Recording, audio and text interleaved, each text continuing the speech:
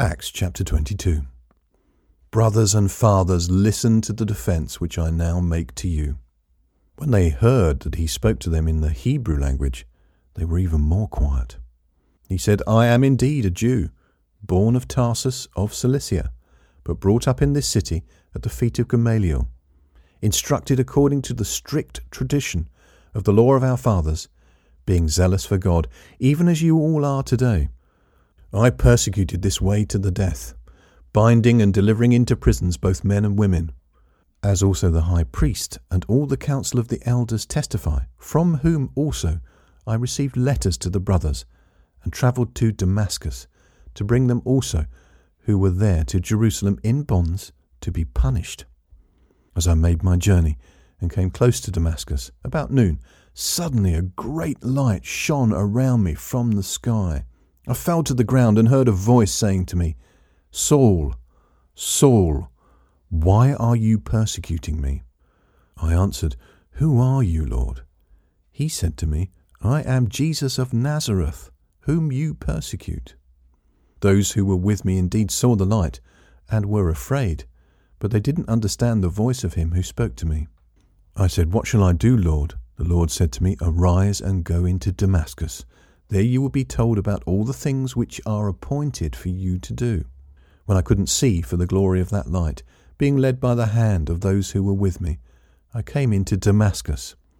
One Ananias, a devout man according to the law, well reported by all the Jews who lived in Damascus, came to me, and standing by me said to me, Brother Saul, receive your sight. In that very hour I looked up at him.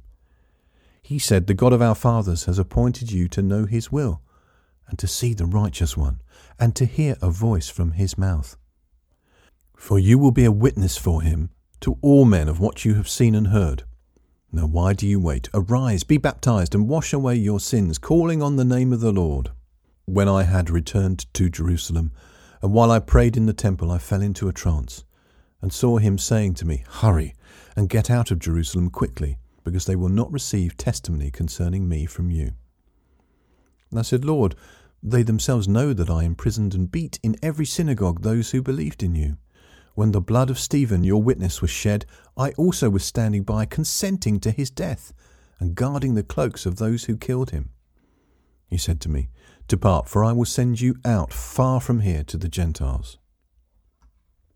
They listened to him until he said that. Then they lifted up their voice and said, Rid the earth of this fellow, for he isn't fit to live. As they cried out, threw off their cloaks, and threw dust into the air, the commanding officer commanded him to be brought into the barracks, ordering him to be examined by scourging, that he might know for what crime they shouted against him like that. When they had tied him up with thongs, Paul asked the centurion who stood by, Is it lawful for you to scourge a man who is a Roman and not found guilty? When the centurion heard it, he went to the commanding officer and told him, Watch what you are about to do, for this man is a Roman. The commanding officer came and asked him, Tell me, are you a Roman? He said, Yes. The commanding officer answered, I bought my citizenship for a great price. Paul said, But I was born a Roman. Immediately those who were about to examine him departed from him, and the commanding officer also was afraid when he realized that he was a Roman, because he had bound him. But on the next day, desiring to know the truth about why he was accused by the Jews, he freed him from the bonds, and commanded the chief priests and all the council to come together, and brought Paul down, and set him before them.